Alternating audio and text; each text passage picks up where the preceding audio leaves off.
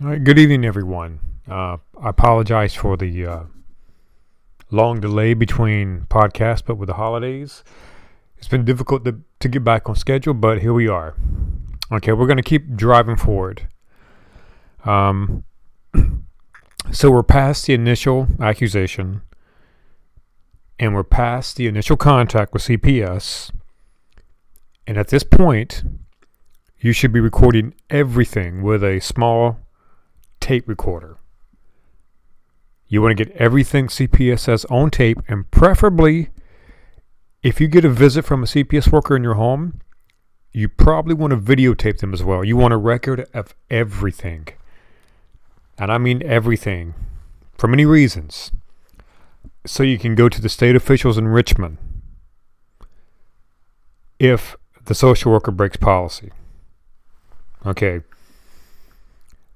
So at this point in your case, CPS has probably went and found a psychologist. A psychologist whose goal is to find abuse no matter what. Because this is the way that it goes. They've been given a narrative by CPS. Specifically Sandra Glennie. She's the face of CPS. She's the engine behind it. This psychologist has been given a narrative, right, with a wink wink and a nudge nudge.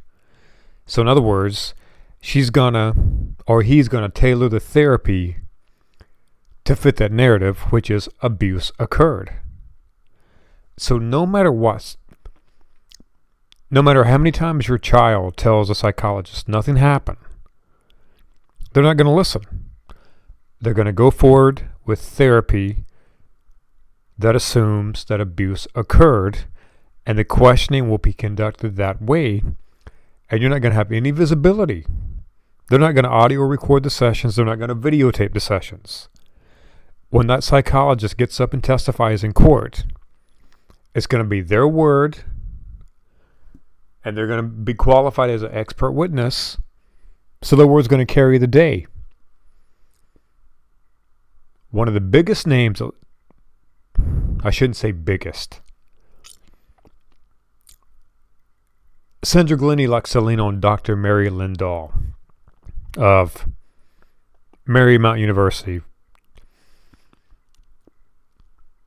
Dr. Lindahl would definitely testify that abuse occurred. She won't say it in that manner. What she will say is, I believe that the child believes what the child is saying.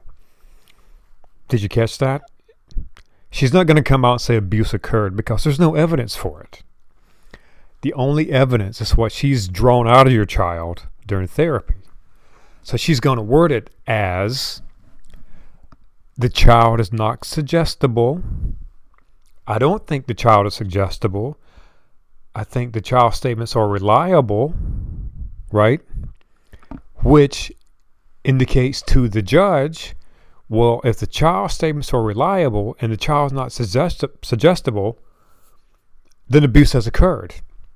See, but Dr. Lindahl, she will never say that abuse has occurred because she can't. It will violate her policy, her board of ethics, her ethics, right? So you got to be aware of the word games that these guys use. Okay, and let me issue a warning about Dr. Mary Lindahl if she's been assigned to your case. In Loudoun County, in a case documented in Dr. Lindahl's own handwritten notes, a child retracted at least eight times that nothing happened. The child retracted claims of abuse at least 8 times, unsolicited, unprompted. Didn't faze Dr. Lindahl at all. She proceeded as if abuse occurred and neglected to tell the court for over 2 years about the child's statements that abuse did not occur. It's simply malpractice, so be aware of that.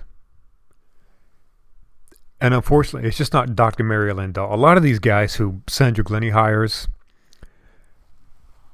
they're borderline worthless. They shouldn't even be seeing patients. Okay? Their therapy is not based on scientific standards at all. So keep that in mind. The term quack should come to mind. All right. Here's a word that you and your attorney needs to be aware of. Suggestibility. Okay? And I'm going to give you two researchers. Dr. Maggie Bruck, B-R-U-C-K, and Dr. Stephen Cici, C-I-C-I. Okay, they've written a book. It's titled Jeopardy in the Courtroom. You have to get that book. You have to read that book. They document some of the worst cases from the 80s. And they document the problems with the therapists who were involved in those cases. And what comes up is the term suggestibility. And also be aware of the term confabulation.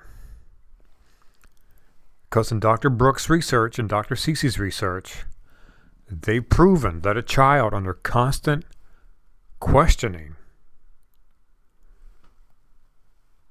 will make false claims. Because the child interprets it. There's this therapist, there's this police officer talking to me. When I say nothing happened, they don't believe me. But if I say something happened, they believe me, and they award me. They laud me for that. And these are how false claims are made. With child suggestibility, you can go back to the McMartin case. The therapist hounded those children. They wouldn't let up until they got, I know the term you need to know, disclosure.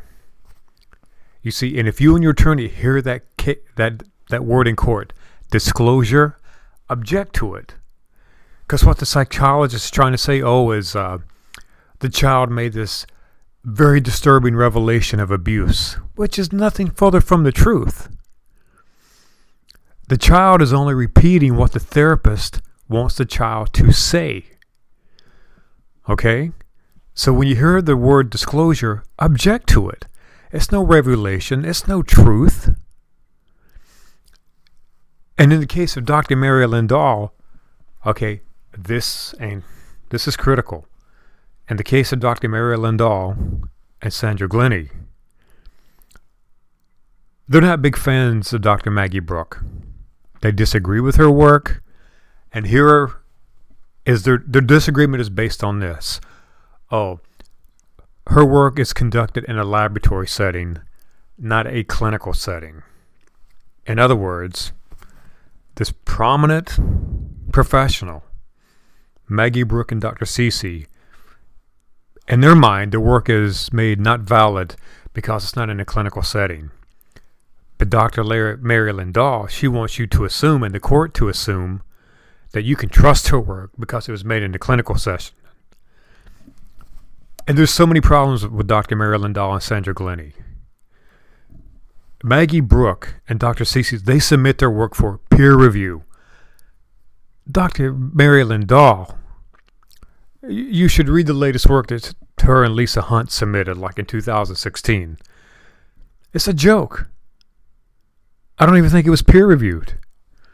Okay, so the takeaway from this podcast, know the terms suggestibility, confabulation, and disclosure.